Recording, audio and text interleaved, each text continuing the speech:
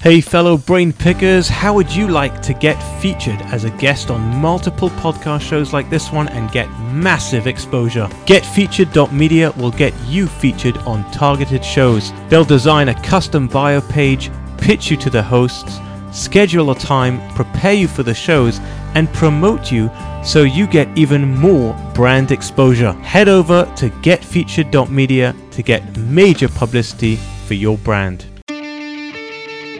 Welcome to the Can I Pick Your Brain podcast, where successful entrepreneurs get their brains picked so you can apply mindset tricks and game-changing tactics that will help you become unstoppable. Now, here's your host, Daniel Geffen. Hi fellow brain pickers, and welcome to episode 71 of Can I Pick Your Brain? Today, I have the pleasure and honor of picking the brain of a man that not only has a massive bank balance, but a massive heart to match it. Starting at humble beginnings, working at a local gym at the age of 13, Eric Casaburi is today the owner of Retro Fitness, which currently has over 150 clubs serving over 500,000 members across 17 states and does over $150 million in annual revenue. He's also the founder and CEO of Fierce Brands and the author of Just Make Money, the entrepreneur's handbook to building the life of your dreams. He's been featured in CNBC, MSNBC, Fox Business, Bloomberg TV, and the CBS series Undercover Boss, as well as all the major publications. And when he's not growing his empire, he spends his time with his wife and 4 children, or obsessing over the Philadelphia Eagles. I'm truly excited to introduce to you a leader of the fitness industry, the dreamer behind the dream, the king behind the kingdom, the master behind the masterpiece. Because behind every great entrepreneur is an even greater success story. Eric, welcome to the show, and thanks for letting me pick your brain. Thanks for having me, Daniel. I really appreciate you taking the time to tell my story. The pleasure is completely all mine.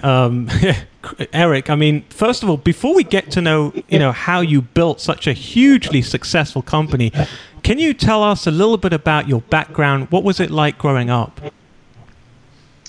So I come from what we call humble beginnings, right? I mean, I'm the kid that growing up, I wore my brother's hand-me-downs. I mean, my sneakers, my mother would use that white shoe polish on my brother's sneakers. I finally grew into it. That's what I wore.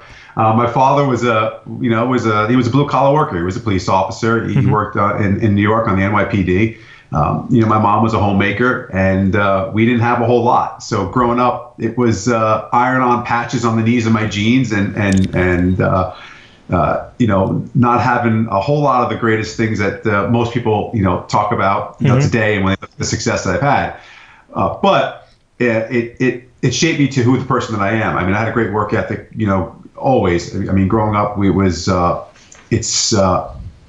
had certain value systems in our house. It wasn't anything wasn't just take. It was you had to give, and then you got to take. That kind of attitude for our family was really important, and that came from how we did things. My mother, my father, made sure my brother and I were always part of the work. Right. Everything. And when I finally got into an age where I was able to work, which is how my gym career started. It was because I wanted to work out in the gym. I wanted something, right? So I had to give something to get something. So my mother said, well, if you want to go work out in the gym, that's great, but it costs money. So why don't you just go work in that gym and then you'll get the membership for free? Wow. So that's my budding gym career started at the young age of 13. So you pretty much wanted to get involved in health and fitness from the age of 13 years old. Yeah, I was always into fitness. Because I was an athlete. I was always into sports and playing, and I was always intrigued by. Well, let me back up a little bit. I mean, I was always a big kid, right? So I mean, I was just genetically, I had a little bit of a gift that I was fortunate, and I liked running real fast, and I liked being able to lift heavy things and play sports at a high level. And I realized at a very young age that if I worked out with weights and looking through the old Flex magazines back then, the fitness magazines that were all Musclehead magazines. Every time I would pass through a store or a health place that offered that stuff, I would find myself fascinated by it. So I was always interested in that stuff, and I wound up really taking a liking to it. So I wound up really forming my whole focus became just on, making my body stronger and bigger. Did your dad take you to, like, football games and stuff like that, or was that mainly your mother? Ironically, no, they didn't. In fact, my mother was petrified that I wanted to play football. In fact, we had a cousin in our family who was the coach of the Pop Warner team, and every family party, every single one, he would beg my mother, really beg her. It was embarrassing, to let me come out for the team, and she wouldn't let me do it. She was like mortified by the sport. Wow. And finally, my freshman year of high school, she said, "Okay." She's like, "I'll let you play." And like, she couldn't even go to the games. Like, she wouldn't even watch. It was hysterical. So no, it wasn't like it was something that was pushed on at all. I just love baseball and basketball and track. They were totally fine with that. But the amount of contact football I had, my mom, she was having none of that for me. She really couldn't deal with it at any level. Wow. So she was really protective, I guess, over you. Oh my gosh, yeah. It was the stuff she would say to me would today I still think about and laugh about. But finally when I played and she realized I was really good at the sport, she let loose a little bit on it, but until her passing, she really didn't spend much time at my games. I mean, she would go just to socialize, like with the other moms that were there, but she couldn't tell you a thing that happened in the game. Right. She didn't want to with me. She didn't want to. She passed away when you were 16 years old? 16, yeah.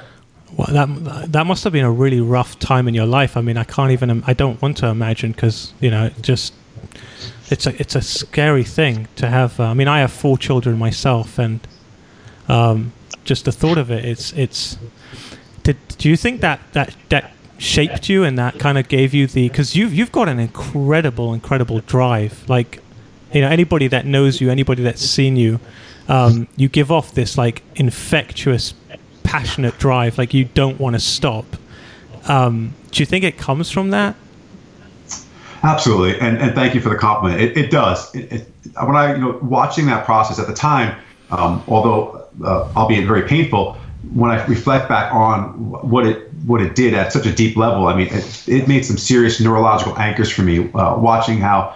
I remember when, at such a young age, when mom was first diagnosed with her cancer, they only gave her a certain time. And I think it was 3 years, they said, would be the maximum that most people survive this type of cancer. Mm-hmm. And subsequently, she lived for 6. And the only reason she lived for 6 is because she had such a drive and a passion and a will to live. And that was because she had something else to live for. And they always say that if you have something else that's in your goals and your sights that's exclusive of you, that has to do with something inclusive of others, it'll give you more passion and drive than you could imagine. And that was, her boys. It was my father, my brother, and myself.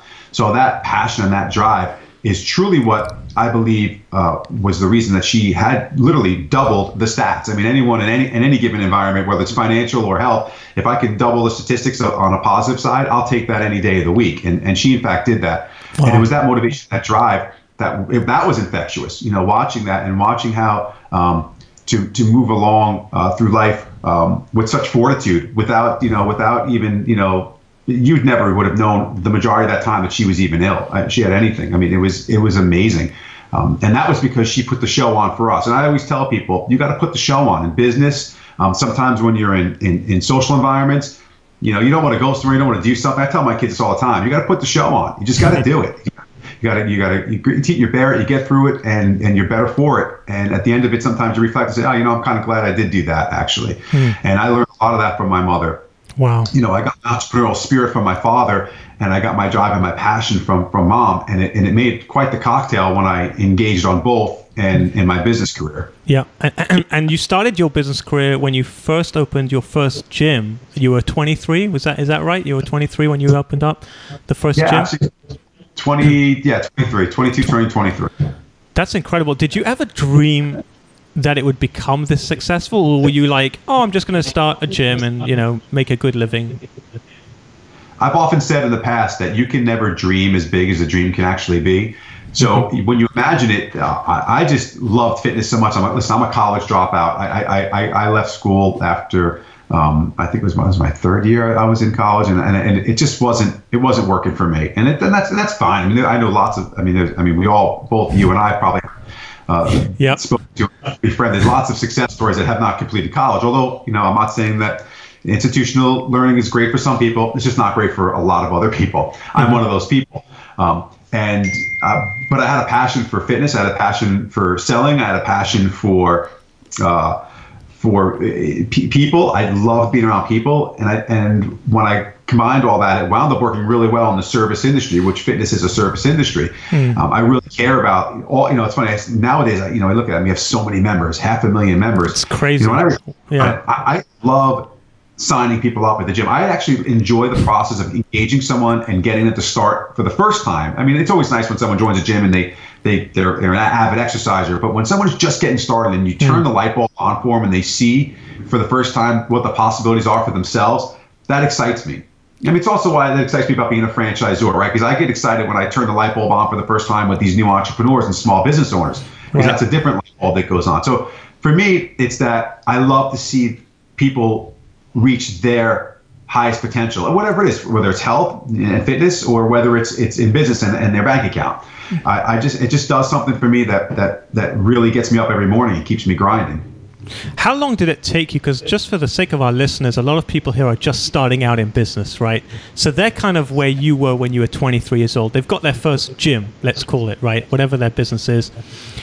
The question is, how do you go from having one gym to then having two? Because essentially then you're doubling what you're doing, right? How long did it take you to open up the second gym, and how did you do it? So you talk about we talk about scale in business, right? That's how do you scale what you're doing? And I learned very early in my business career. I went to a lot of seminars, Daniel. I did a lot of reading. I mean, a tremendous amount of reading. I did more reading post college than I did when I was in college. I tell everyone I got a lot of my real education on the job. The school of hard knocks, as we call it in business, right? I have to tell you, my first gym, was just about getting that first gym open. That's all I could focus on. In fact, I remember the conversation at the time, the landlord where I leased my first location, he said that we could buy the building. And I think the whole strip center, I mean, it was a big strip center. I think it was like 50 or 60,000 square feet. And we could have bought the entire strip center. Wow. I think it was for 1.8 million or 1.9 million. But that was like, that may have been Mount Everest, and the 1.9 million may have been on the top of it. That was such a huge, I was like, I can't even imagine it. There's no way. I got to get this gym open. The hindsight, I look back and I think to myself, oh gosh, if I would have bought that center back then and I would have kept that pace doing that, forget about it. It would have been a whole different story a lot faster. But, you sometimes we are inhibited by our own threshold. It's our personal threshold. We are inhibited by we create that bandwidth, that box that we live in, and sometimes you have to really either someone else or yourself, hopefully, can pull you out of the box. So I did a lot of seminars. Robert Kiyosaki. I remember when I first got started. Tony Robbins was a big influence. I still go to Tony. I just went to his Business Mastery down here in Palm Beach in January. I still Zig Ziglar, a big fan of. Used to go to his seminars. I mean, I've followed some of the best, and I still read their books and listen to their audio and now podcasts, just because I listen, I sharpen the saw, right? I continue to make myself better. But getting back to your original questions, how do you do it? I think when you first start, your plan is to just get through the next day as a small business owner. I mean, it's hard to think, a year ahead, 5 years ahead, or let alone 10 or 20 years ahead in business, because you're so often stuck with the impact of what's happening today and the fire you have to put out right now. And I'm really big on teaching about, in fact, I just did a segment on this on MSNBC this past weekend. We did a tip session, and I was giving some small business tips. And the tip that I gave was the check up from the neck up. And I talk about it in my book as well. It's about goal setting. It's about prioritizing the things, because if you set your goals and you write them down, it's hard to forget them if you keep going back and reviewing them. Because what happens with goals, essentially with a lot of people, is life gets in the way of your goals, and you start to live the old life you were living on the path you were living it. And it's difficult to take yourself into a direction if you don't clearly determine and set down what exactly you want for yourself and or your business, and then take that path and then write points along the way of how you're going to adjust and adapt as the path changes, but how you're going to stay toward the goal or in the general direction of the goal. And most people, they sit down and say, well, my goal might just be, hey, I want to open up one gym. That's great. But then you get that one gym open, and if you get a true entrepreneurial spirit and you feel that your bandwidth is worth more, you start to look further. So I opened up a second gym. But here's where the trouble falls in. You only have X amount of hours in a week, and reasonably you have to sleep a certain amount of those hours. Right. And then if you think you're going to work 80 hours a week in each of your businesses, and then you've opened up a second store and you're going to work 160 hours and you only got 163 to work with, the 4 to work with, you're kind of screwed, right? So we always talk about that internally in our own company as well. So for me, it became about delegation and my bandwidth. And then when I realized I was able to systemize my business, and I came off the heels of reading The E-Myth by Michael Gerber, great book. Love that book. Gosh. Oh my God, great book. And I remember, I'll never forget, I pulled over on Route 9 in Manalapan because I actually called Michael Gerber. I sourced him. Yeah, and he's one of those authors that actually would get on the phone with you. I don't know if we still will, but when I called him over a decade ago, he actually I actually got him on the phone. I called the offices and they literally put him on the phone. And I tried to call other authors just because I'm a lunatic like that, just to see if I can get him on the phone. Right. And Michael was the guy that got me on the phone, and he asked me a very interesting question, which changed my life. And it was about right before I started Retro Fitness, and I was going into my third gym at the time, and I was thinking about franchising my business. And he had said to me, I'm going to ask you one question. He goes, and don't answer the question now. Mm-hmm. He said, if you go on a plane with me tomorrow, no phones, communication, no laptops, no computer systems, nothing. We're just going to go to an island somewhere. He's like, and I'm not going to tell you how long we're going to be there. It could be 7 days. It could be 7 weeks. It could be 7 months.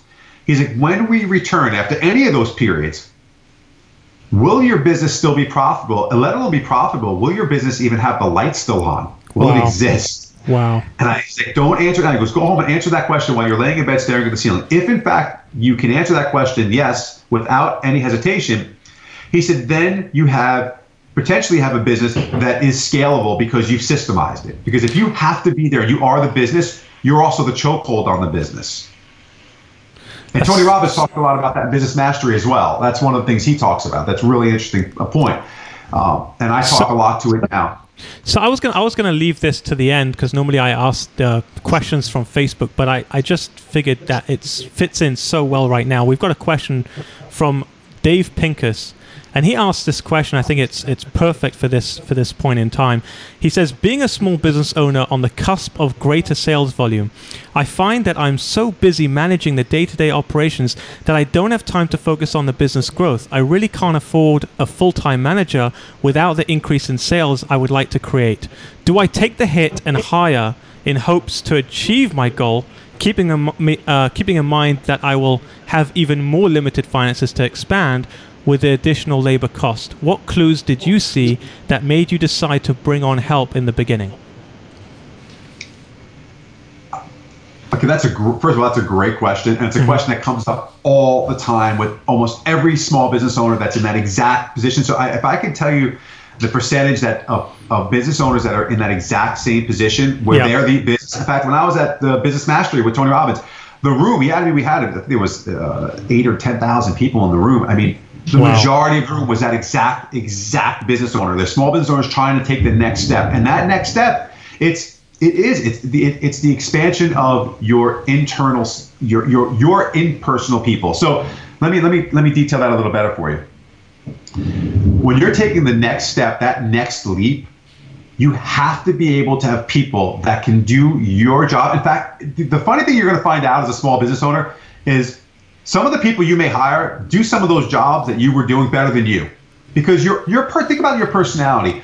I mean, unless you're just a complete, total split personality, and that could be the case also. Right. It's difficult to be the person that's the hammer, that's got to work on all the finances and maybe beat up a vendor or delegate something. And the person who's got to be the salesperson, the customer service person that answers the inquiries and answers the complaints. Those are all different facets and different personality types and styles that are needed. So many small business owners, when they're getting started, it's all about them. It's just, and you're the business, and there's nothing wrong with that. When the switch has to go on, the change that has to be made at some point, if you're going to scale the business, if you're going to grow it, you have to be able to grow beyond you, because you're limited by your own personal bandwidth. Right. And that's a good thing, because what you start to do is you start to source really, really good people that can do some of the jobs you were doing probably better than you were doing. I understand there's an investment cost there, right? You got to spend some capital on that. And when a business is growing and struggling, they say, how am I going to do that? And I always use, I say, if you don't water a plant, right? If you don't get some fertilizer on it, that plant's going to die at some point. Right. You've got to make the investment in the plant. You got to make the investment in your business. You have to do it. It's not a matter of if you do it. It's a matter of when you do it. if you're going to grow the business is going to grow, and it's really going to become what you expect it and want it to become. At some point, you're going to have to find some really awesome people to surround yourself with. And that can simply be one person, or it could be 3 people or 5 people. It might just be one key person that handles sales. So you have to look at them as an investment, though. I wouldn't say it's only an expense or only a cost, because it's not. Because the person that you hire has to have a return on investment. And if they don't, you hired wrong, right, or you didn't train them well. You didn't give them good tools. So in the case of what your listeners wrote in on Facebook, the key is to find a person that can add value to the bottom line. So if it's another salesperson, or it's an operational person that's going to improve, maybe your same store sales, whatever it is, there's an outsourced version of it. Sometimes you get subcontractors, independent contract, people that sales. There's lots of ways to skin the cat, but the bottom line is you have to do it.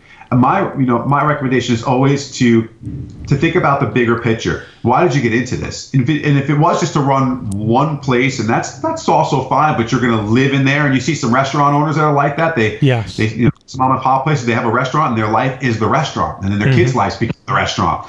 I don't know. For me, that's not personally what I would want for myself or my family, but. Some people really, really love it that much, and that's fine. Some people do it because they think they have to do it. That's actually not true. You just have to start thinking a little bit differently. There's an inflection point in the business at some place. You've got to recognize it and then take an action. And that action could very well be, absolutely, bringing on some talent, investing in that talent, and fully expecting to get a return on investment for the talent.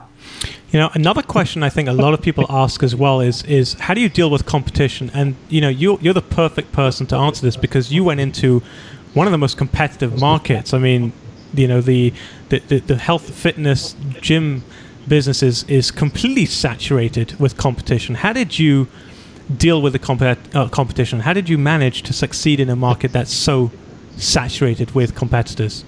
I don't compete, I conquer. That's what I tell people. I don't. So it's all your mindset, right? I mean, I just believe that, and any business owner should think this way: if you can deliver a product better than it's currently being delivered, you don't have to reinvent the wheel. Let's just say. I mean, it might be innovative in the sense that you've added some real good innovation and value to the consumer, but you need to be able to really, really do everything you do at such a high level because you expect it at a high level. Understanding what your customers want, in our case, what our members want, is critical. Taking that data, taking that information, and then using your intuition to understand how can I deliver this in an exceptional way that would make people want to use and do business, want to use my product or do business with us or come to my gym in the case of Retro Fitness. Right. And that's something that we do really, really well. And that's something that, by the way, Daniel, that's something that doesn't stay still, right? That's not a constant. That's a very interchangeable response, meaning that what I did yesterday or what I did 10 years ago, or even in 1998 when I opened my first gym, 97 when we launched it, is much different than what I'm doing today in 2017. We've just launched Retro 2.0, for instance, Retro Fitness. We launched it this year. Retro 2.0 is just an evolution. We still keep the hedgehog of the business, the mantra, more fitness, less money. But now we've gone vertical in our offerings. We're not just a low-cost provider for to walk on a treadmill, which is it's great if you're new into fitness and you just want to get started and you're getting introduced. And affordability is very, very important.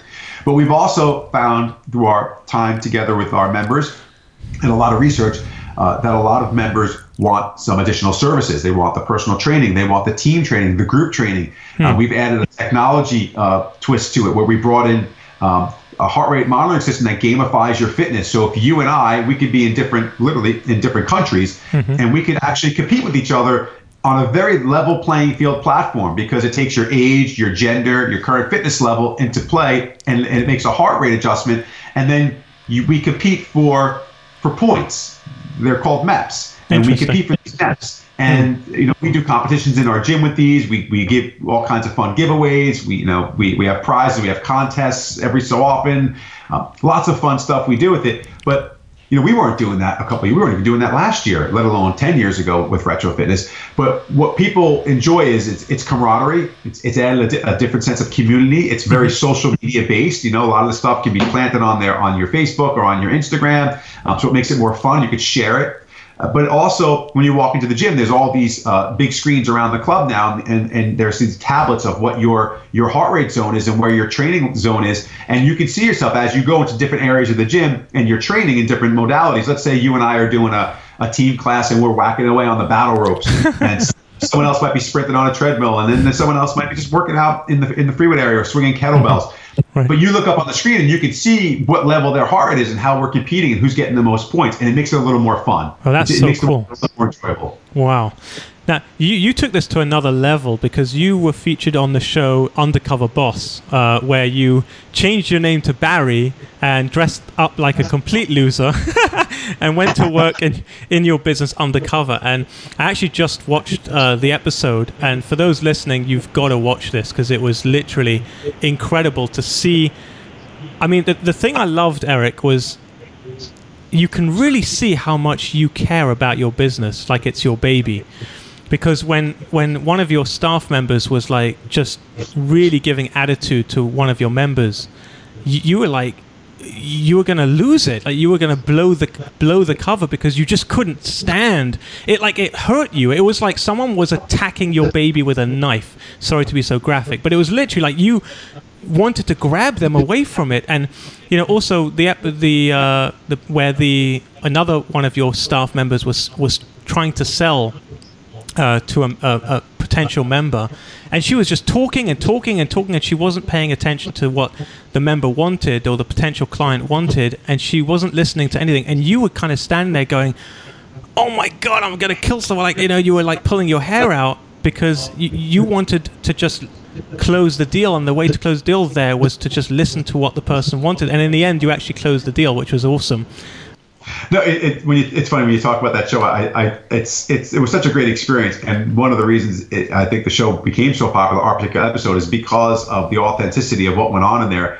And you're right. When you talk about Retro Fitness, I tell everyone, especially my franchisees, when I first meet them for the first time, Retro Fitness is my fifth child. I've got 4 kids, and Retro Fitness is not necessarily the fifth one. It's there, because it's up there in the chain of command, and we laugh about that in our own family here. But I do treat it that way, and everyone who works with me and for me understands that, and I'm very passionate about it. I think you should be passionate about your business because it's such a big part of you. Think about where you spend most of your time, and what you think about, good or bad. You spend a lot of your time value and your brain power and your energy in business when you're a sole proprietor or you're a business owner or an entrepreneur. That being said, that episode really shows some of and it's hard to contain it because a lot of times you try to because going in there you're like, all right, I really don't want to bust cover because I don't want them to realize that I either am the owner of this business or I know what I'm doing, and so you got to kind of dumb it down and play dumb. But sometimes when you're that passionate about something, and you can see it, and I didn't realize it was happening until I watched the episode myself. Yeah. And I look at my face, oh my God, I'm out of my mind. And you can just see it because I am, because I want so much. And when Megan was doing that tour, I really wanted her to listen more as opposed to talk more. I know she was excited about giving the tour and talking about Retro Fitness, but when you're learning about a new member's experience, you want to understand where they come from. You got to do a lot more questioning and listening, as opposed to talking. Yeah. And obviously, the other young lady you spoke about, that scene. If anyone hasn't seen the show, I don't want to ruin it, so I'll let that play out for itself when they watch it. I will say something else as well. What really stood out for me was at the very end when you revealed yourself to the 3 individuals, right? This was just awesome. I saw 2 sides to you in quick succession. The first off, you sat with the staff member who had an attitude problem, the one that took selfies of herself and called your members idiots and stupid, whatever it was. And you had this firm and authoritative, like no nonsense look on your face. You meant business. You were serious, and she wasn't even allowed to answer. You didn't even give her a word because you were done. And you brought in the franchise owner, and basically she got fired on the spot. Okay, but then you get the other 2 girls. the scene with the other two girls where, you know, those girls worked hard, they really cared about your company, and you suddenly just switch. Like, you just gave them love and you helped them personally. In fact, you even gave them money, a substantial amount of money to, like, you know, as a gift to help them in their personal life. And I just found that absolutely incredible that you can have both personas, because most people are either too nice and they get trodden over and they can't build a business because they just get taken advantage of, or they're too strict and they're too demanding and they don't care about the person. You have both. Like, how do you have such a perfect balance? And Danny, you hit the nail on the head, and that show does depict it well, so you picked it up the right way. I think in business, the most successful business operators and owners understand that balance, and they get it. And you learn it over time sometimes, and sometimes it's innate.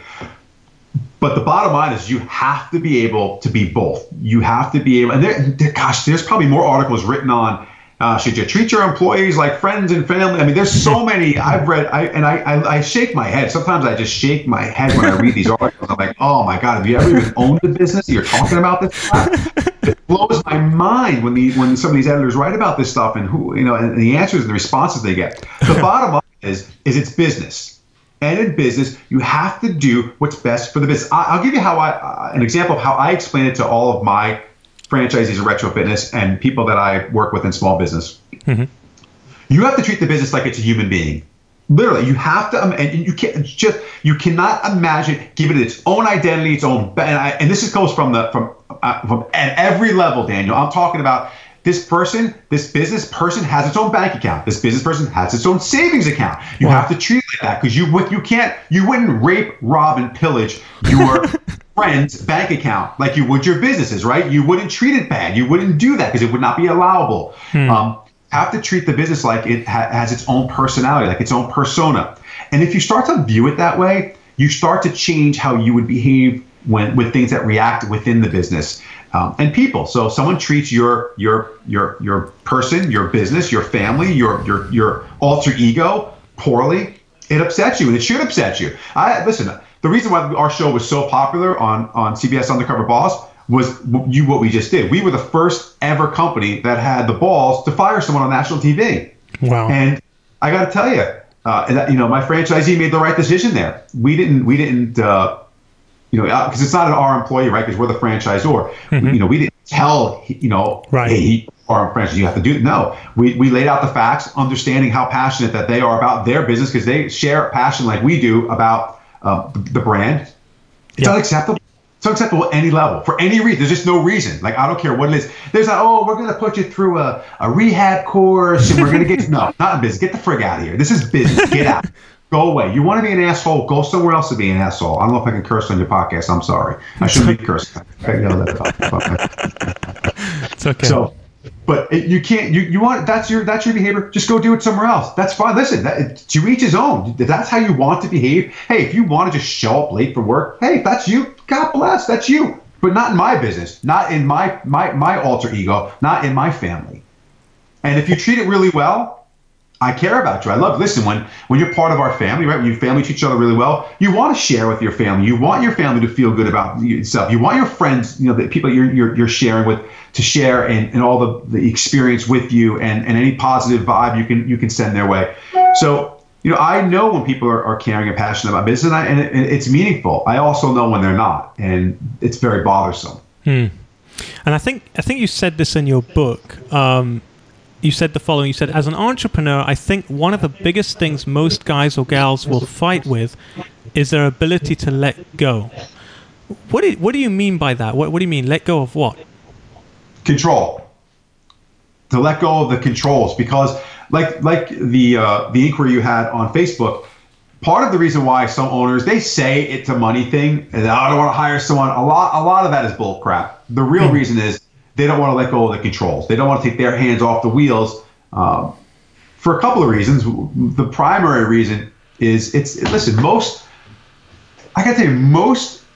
entrepreneurs are type A. They're alphas, right? I mean, and they want control of everything. The problem with that is sometimes you're your own worst enemy. Right. So you have to release some of that control to others. You have to trust your baby to the nanny, for a minute. You know, you have to. You got to, because otherwise you're going to have no quality of life, and you're going to wind up despising your baby. You know what I mean? You can't. You don't do that. It's a vicious cycle if you get involved in it. Wow, no, great advice. What inspired you to write the book Just Make Money? Because I mean, you know, you're a successful businessman. Why write the book? What was the vision behind that?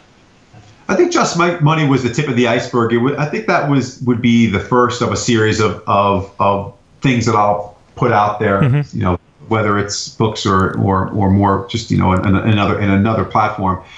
But it's a 30,000 view. It's a 30,000 foot view, Daniel, of business. It's the nitty gritty, but way up high. And that's how I like to explain it.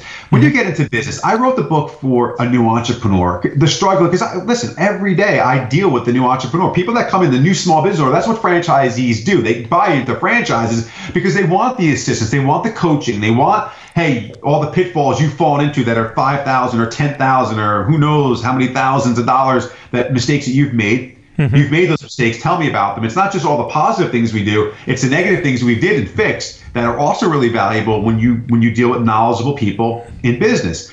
So I wrote that book as kind of a coaching tool at a high level of just the basics. It's not even like, listen, I could from that book we could have done a whole book about how to evaluate real estate for your business, how to market for your business, how to hire for your business. I mean, there's multiple things that book could have either been 700 pages or 6 different books. But that was the scrape at the top. Like, if you get the stuff wrong that's in that book, it is so basic. That's why the images in the book I use are like cartoony, because I want it to feel very, very basic. It's a very basic business book. But if you can't get the tenets in this book right, you're screwed. Like, you need to sell now, get out now, or stop investing because you don't have what it takes. Wow. Not everybody does. Not everybody has what it takes. That's just the reality of the real deal. So that book is on Amazon, right? So people can grab it on Amazon right now? Yeah, the Barnes & Noble's Books A Million on Amazon. It's there. They can grab that. I think we did an e-version of it also, so they can get it on their e-readers. Cool. So I'm going to link that up in the show notes, as well as also the episode of Undercover Boss for those of you that want to watch it. I'll put the link in there. And also just various bits of information about Retro Fitness as well. If you want to buy a franchise, are there franchises? How do you say it? Franchises? Yeah, I think it's franchises. Franchises for sale currently? Yeah, it depends on what area of the United States that you're looking right now. International, we haven't done any international at this point. Yeah, we were speaking about that before the show, so let's see what happens. Maybe there'll be, for those of you listening, maybe there'll be a Retro Fitness in Israel one day. But what about if my listeners want to get in touch with you, Eric? What's the best way for them to contact you? All my social media is at Eric Casaburi. So on Twitter, it's at Eric Casaburi. On Instagram, it's at Eric Casaburi. It's EricCasaburi. It's just the full spelling of my name, first and last. And on Facebook, it's at Eric Casaburi as well. Cool. Eric, this has been absolutely incredible. I've taken a heck of a lot out of this conversation, and I hope my listeners have too. Eric, thanks so much for letting me pick your brain. Thank you to all my fellow brain pickers. I'm looking forward to the day when I'll go picking your brain. You've been listening to the Can I Pick Your Brain podcast. Inspiration without perspiration is like a tiger without teeth. So, to put these ideas into action, head over to danielgeffen.com.